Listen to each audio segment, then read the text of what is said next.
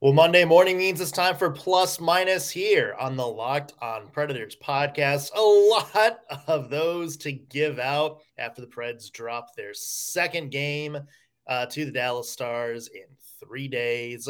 What has gone wrong over the past two games, and when is the panic meter set in? Not anytime soon, but still a bit of a cause for concern. That's today on the Locked on Predators podcast. Your Locked On Predators, your daily podcast on the Nashville Predators. Part of the Locked On Podcast Network, your team every day.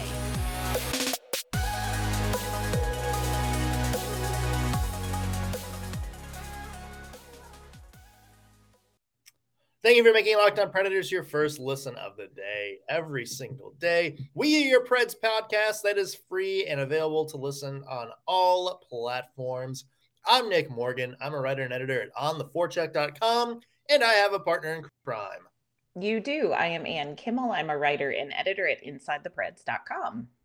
All right, so Monday, it is time for Plus Minus. You guys know how that works. We give out pluses to the things we like about the Preds play over the past week, minuses to the ones we didn't like. And I know we like to be optimists, but I feel like I have to start out with a collective minus, and that is a minus to you and I on the Locked On podcast, because in all of our preseason podcasts, we talked so much crap about the Dallas Stars.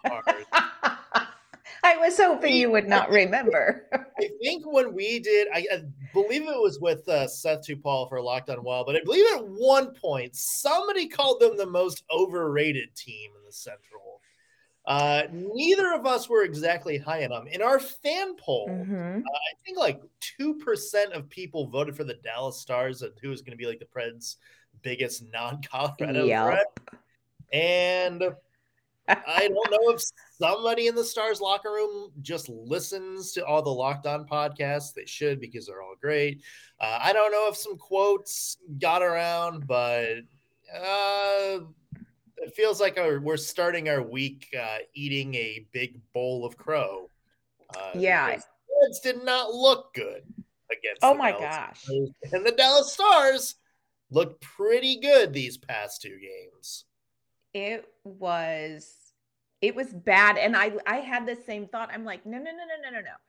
Dallas is a team in the Central Division that we're really not going to have to pay much attention to. Oh, crap. Like, look at us now. Yeah, Dallas is not a team I don't think that was on the radar for a lot of people as being legit. Like, they were going to be in the middle because they weren't going to be like Chicago or Arizona. But here we are. Lost 2 to Dallas. That's already one more than we lost last year. So, like, here we are. Like, we got some things we're going to need to work through, friends. Got some big things we're going to need to work through. Yeah, not ideal. And it's Dallas. So I'm just going to be real, like, statistics aside, I don't ever want to lose to Dallas. Like, ever since the Winter Classic of 2020 and the whole Ryan Ellis, Corey Perry thing, like, no.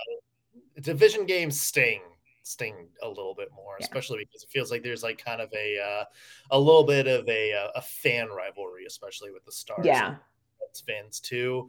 But I mean, you got to look at this and just think like, what went wrong? Because the Predators, and now look again, again, as we said last week, they're just two games. Like, they're just two games against what is turning out to be a pretty decent team. And the Preds are still 2-2. So they're still a 500 hockey team right now. But I think when you look at the scores, 4-1 and then 5-1, it's hard not to look and be like, okay, maybe there's something going on here. Yeah, just the inability to generate offense, and it's not even the inability to generate goals. It was just their inability to generate high danger chances was a little bit discouraging. It was a little bit alarming. And look, hats off to Jake Ottinger, who is He's an incredible goalie. We talked about it last week. He's like the walrus from the Geico commercial. Like he holds that goal, and he really did a great job with whatever the Predators threw at him. I just don't think the Predators threw some of their best hockey at him. But watching him play, it's like, well, would it have made a difference? I mean, the Predators scored one goal in each game against the Stars. One goal in each game. And this is a team that had 240 goal scorers last season. They brought in Nino Niederreiter. They've packed this lineup with a little bit more offensive punch. And, against Dallas, we scored 2 whole goals, Nick. Yeah. And so as we move into our plus minus, let's just go ahead and get one of my minuses out of the way. And that's the Preds top line. Like, where have the Preds top line been since that first game against San Jose? You look at the stats. Mikael Granlund was on the ice for all 4 of the Stars' non-empty net goals. You go up and down the lineup. Matt Duchene only has 2 points this season. Philip Forsberg only has 2 points this season. Where's Roman Josi? 1 point. Yeah. That was the first game against the San Jose Sharks. Second game, sorry. But still, 1 point in 4 games for a guy who almost had 100 points last year. Like, where are the people that have like so far this season? Like, where are they? Yeah. And that it bothers me. I am a Matt Duchene defender till the end. I will crawl into my casket defending Matt Duchene. But I do want to say that one of the things that I noticed in these couple of games is that I think he's one of those players who's trying to do a little bit too much.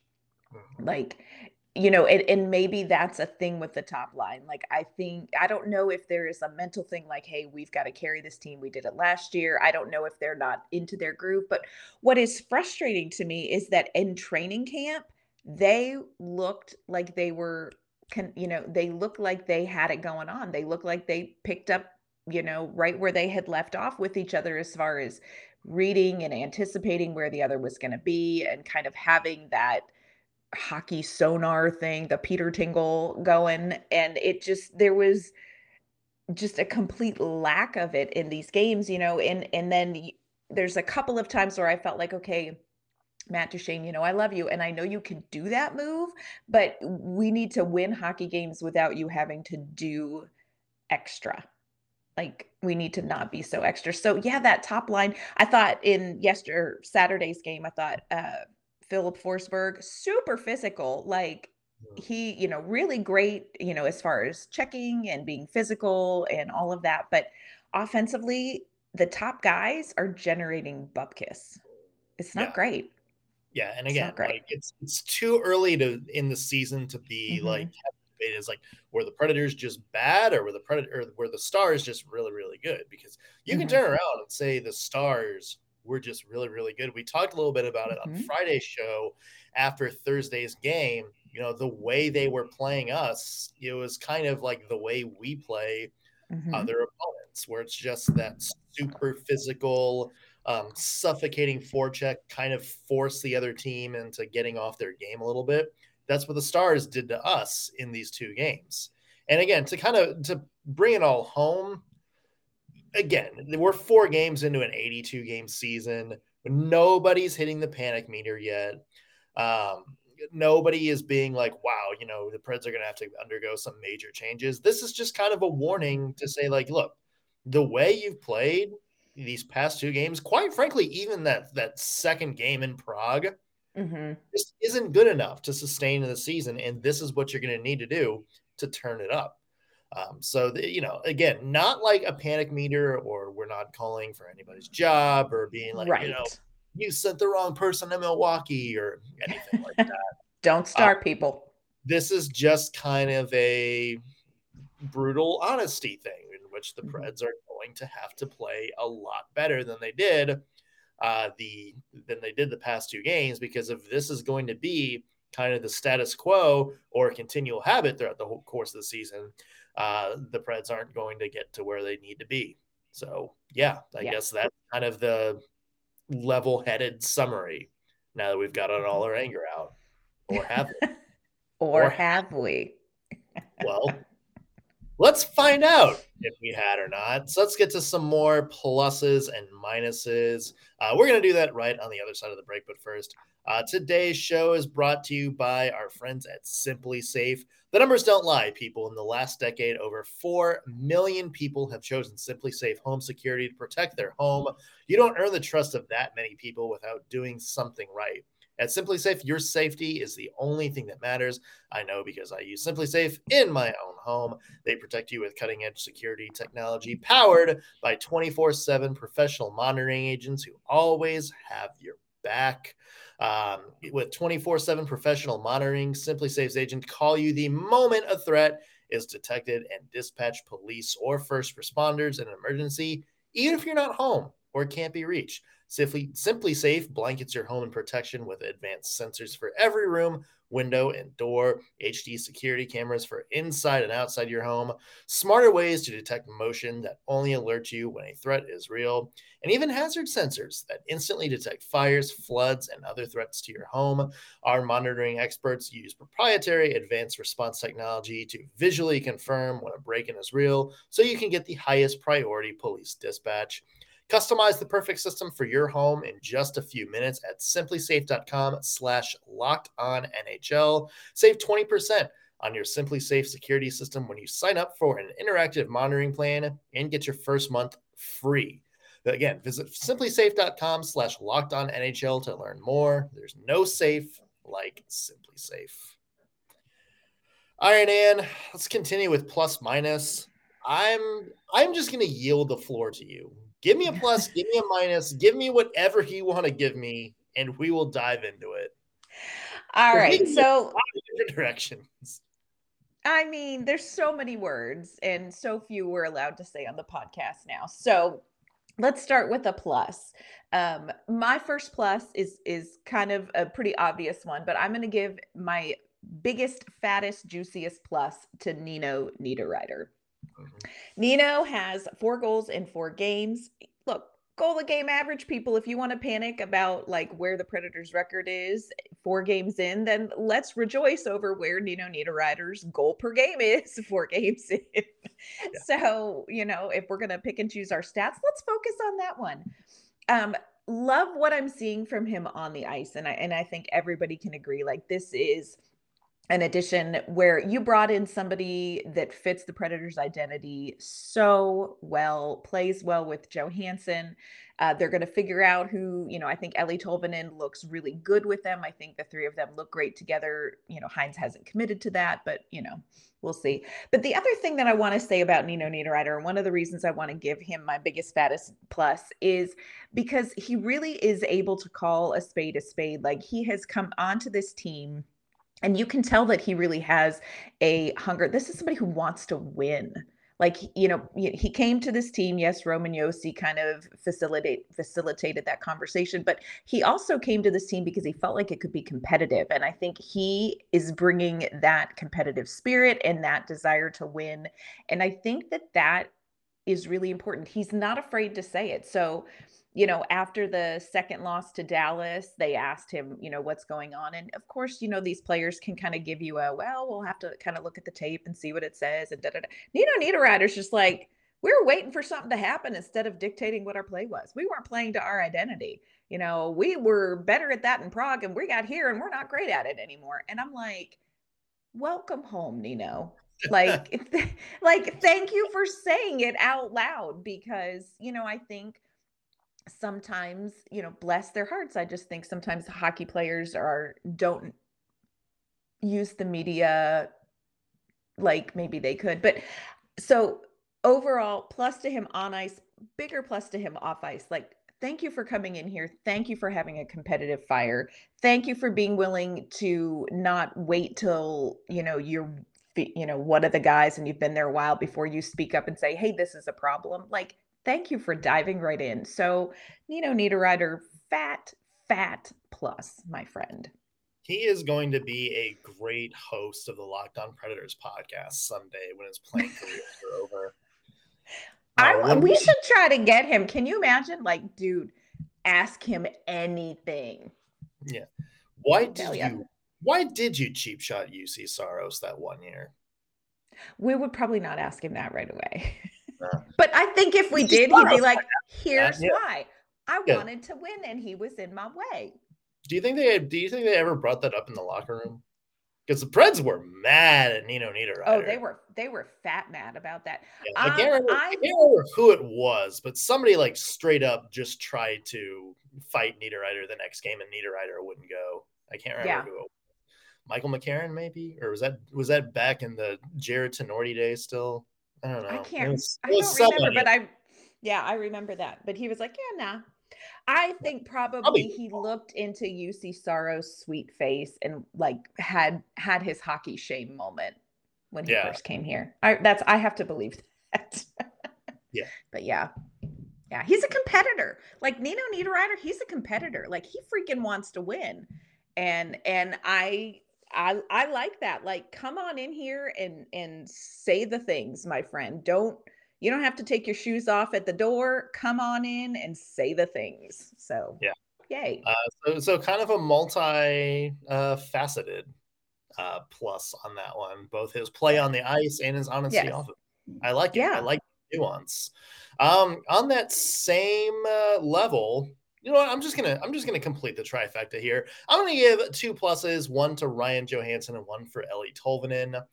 Let's just complete that line, shall we? Because that seems to be the only line that's really clicking for Nashville right now. Now, we talked about Niederreiter and Johansson, that pairing a lot, and how they have familiarity playing with each other, how they look good all through camp, and how they looked really good in those first couple of games. And we said it in game 3, and it kind of carried over to game 4 too. That was kind of the only line that looked like they were really threatening Dallas at all, like the only ones that could really break through that press, break through that high forecheck. And that carried again to the last game too. But the person we haven't really talked a whole lot about is Eeli Tolvanen.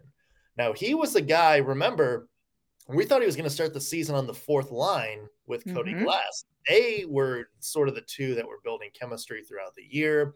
Unfortunately, Kiefer Sherwood didn't exactly work out on the second line. In fact, healthy scratch the last game. We'll get to that. Kind of looking like a little bit of a, saw that coming move. But we'll get to that. Eeli Tolvanen has stepped up, and he has looked every bit of the player he should be on that second line. Every bit the player we thought he would be consistently last year. Not only 3 points to start the season, including a goal and 2 assists, but his 200-foot game picked up right where he left last year. Like I said, very good at breaking through that Dallas forecheck the other night, and very good at helping slow down Dallas's rush, because that was the big thing, was Dallas really rushed the puck a lot. You saw a lot of kind of odd man chances and stuff like that. They didn't do the dump and chase a whole lot. They went for it. They put in the zone. I thought Eeli Tolvanen did a very good job containing the puck, keeping Dallas from having to, we got to slow it down. We got to set up the, a 5-on-5 opportunity instead of, pushing and possibly giving up an odd man chance. So Eeli Tolvanen, we talked about Ryan Johansson a little bit, but Eeli Tolvanen is somebody on that line really want to highlight for his play so far this season. Yes, I agree. And you know what? That is one of the stories, and we're all in love with Cody Glass and his, process. But I love seeing Eeli Tolvanen be successful. And I love it for Eeli Tolvanen, but I also love what it says about John Hynes, because I secretly had a fear that John Hynes was maybe a little bit done with Tolvanen, because towards the, he had those healthy scratches last season. And I love that you're seeing John Hynes go, nope, this kid has proven to me, he's willing to say, yeah, nope, this kid's game is ready and I'm not going to write him off. So I agree. Eeli Tolvanen, huge bright spot for the Predators. Huge, great story. And good kid, like really glad to see it for him, because it's not been easy. Last season was not easy for Eeli Tolvanen. Yeah. I mean, we got to the point where you and I were debating, Is this kind of a Victor Arvidsson writing on the wall where it just doesn't look like Tolvanen's going to fit in what John Hynes wants to do? And then he's turned around and had a very good camp, and he's had a very good start to the season so far, starting to look a little bit more like the two-way player we thought he was going to be. Yeah, I love it. I love it. Yeah. Should we dive into a real quick minus? Are we ready? Do you want to do that, or do you want let's hit a break first, and then let's end on a couple more minuses? Okay, because it's just Monday, folks, and that's how we're going to roll. Yeah. So I want to thank you for making Locked On Predators your first listen today. Now, when you're done here, go make your second listen, Game to Game NHL. This is a great program you're going to want to check out every day after there are NHL games to cover. Every moment, every top performance, every result, Locked On Game to Game is going to cover every NHL game across the league with local analysis that only Locked On can deliver. You can follow Game to Game on Locked On NHL. It's available anywhere that you find your podcast, and it is available on YouTube. So check it out, Game to Game. All right, Ann, go ahead. dive into some minuses. Okay, I've got several. I'm going to try to keep it short because I'm trying to be a optimist. Okay, my first minus is touching on something you were talking about. It's the whole Kiefer Sherwood healthy scratch thing. Here is my beef, my friends. The Nashville Predators as a team played like Dookie against Dallas. That's what's real. Okay. The whole entire team did not play well. My minus comes to the fact that the people who are going to foot the bill for that are players like Kiefer Sherwood. Nobody is going to come out and be like, Matt Duchene might need to, well, we saw that coming. So the top players who are not performing well continue to start, which I get, they're the top players and all that stuff. What frustrates me is that this is all coming back on players like Zach Sanford, like Kiefer Sherwood, like Cole Smith. Oh, we knew they were bad. Look, y'all, they played the same way everybody else did. Yep. But because you're able to swap them out, and you have depth in the fourth line, that's why Kiefer Sherwood was healthy scratched. It is not that Kiefer Sherwood just was a joke and wasn't really good. It's that's where you can swap them out. So that's a little bit of beef for me. That's a little bit of minus, that narrative of, we knew those guys shouldn't have made it. We knew we should have kept Tomasino, and Sherwood wasn't gonna be real, and Cole Smith's not gonna be real. Y'all zip it. Nobody played well. Yeah. And I by no means whatsoever am I looking at this and saying Kiefer Sherwood is the reason the Predators are losing. Right. We've already covered why the Predators are losing these games. We haven't even touched on a big one that we haven't really talked about yet, Ann. So, nobody is blaming Kiefer Sherwood or Cole Smith. But have you been on Twitter? Well, okay. Don't. Just don't. Anybody rational is not. Okay. But it's hard to watch how Kiefer Sherwood played. He got a great game one. Game one, it looked like, that was definitely. When the Predators started to struggle a little bit against the Sharks late in the game, in game two, you kind of saw it a little bit. You kind of saw it in the last Stars game a little bit, where just it didn't really look like he could get much going. And I get it. Like, it's nobody played well against the Stars. I would love to see him get more opportunities because I don't think you can judge his whole body of work based on, 2 games in which a lot of the team played bad. It's just one of those things that you watch and it's like, was this just a feel-good camp story? Or, is there actually something there? Yeah. I get that. I guess my frustration is I feel like we talked about it. You look at the top line, they didn't do what they're supposed to do, and it's frustrating to me that the narrative comes back to, well, we took a chance on these guys that weren't, that hadn't proven anything. And I think the guys who have proved something aren't playing well either. So it's just a little bit discouraging to me just to kind of see that narrative. And I hate that when the entire team isn't playing well, those are the guys who are just quickly, and I get it's the nature of the game, but it's just a little bit discouraging to see them kind of be the people thrown under the bus. You're not going to bench Matt Duchene. I get it. No. But I also hate that we've written off what those guys did in camp already. So that's my emotional minus for the day. Well, it's not. That's one of my emotional minuses for the day. Do you have anything you'd like to jump? Why don't you go ahead and give us a minus? Because I could just go, and we don't need that. Do we want to talk about UC Saros? Want is not the verb. Let me phrase this. How do we talk about UC Saros? That's a great question, because I struggle with this, Nick. After these two games, I struggle with this because on the one hand, not gotten a lot of help. You know, you look at especially game 2, a lot of breakaways. But also, do we want to talk about UC Saros?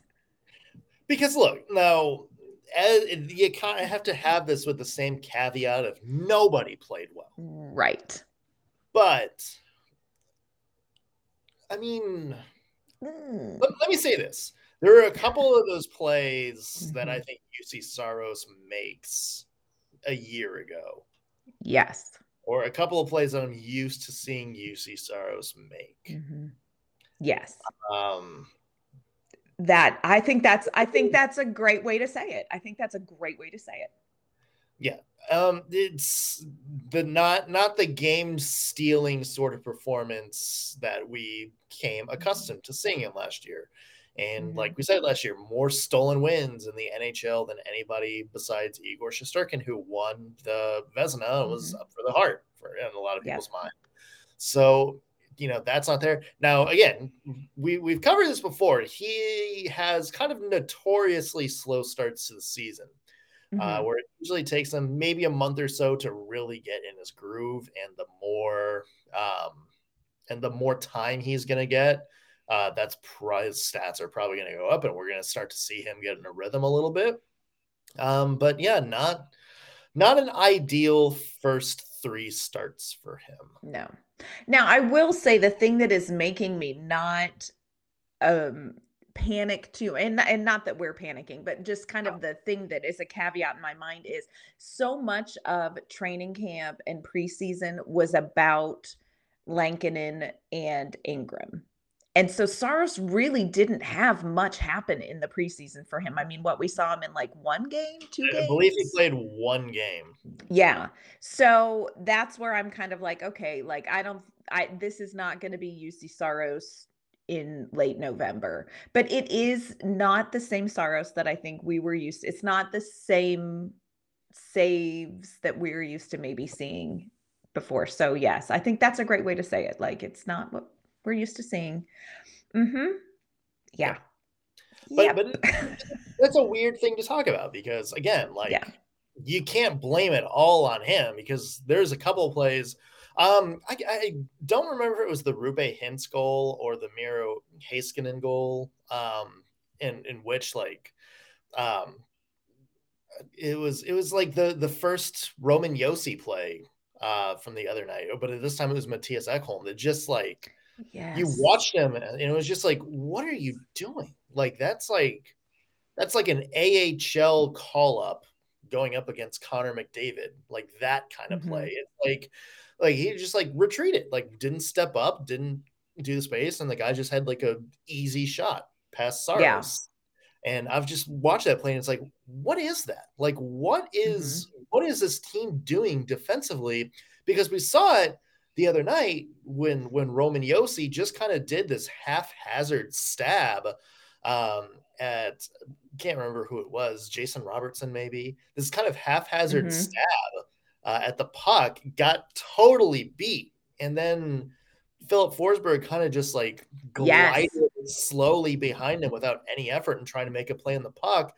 And I just watched that and I'm like, what's going on? Like, where are the Nashville Predators that like fight for every puck or, make it incredibly difficult on this team to score? Like, where is this? Like, this is becoming kind of like it's like, what are you doing? Like, what are you doing? Like, there's so many of those plays so far this season. There are a lot of what are you doing plays, and it's a little bit alarming because it's not a new system. There are a couple of new faces, and I do think, look, Matthias Ekholm has had a rough couple of games here. I mean, and that's not an easy one for me to say, but I think that that's just a real evaluation. He's had a rough couple of games. Now he is now at game speed playing, a different side, and so his reads are going to be different, and he may have to still be thinking in his head instead of playing as he gets used to that.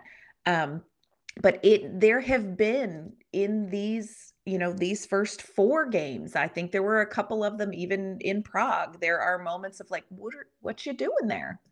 Yeah. And again, I caveat, the Predators have had a shortened preseason, because of the trip to Europe, and they didn't have quite as many preseason games and all of that kind of stuff. So I think everybody needs to breathe through it, but let's just be honest and say there are definitely some what you doing moments so far, and hopefully they will become fewer as we go.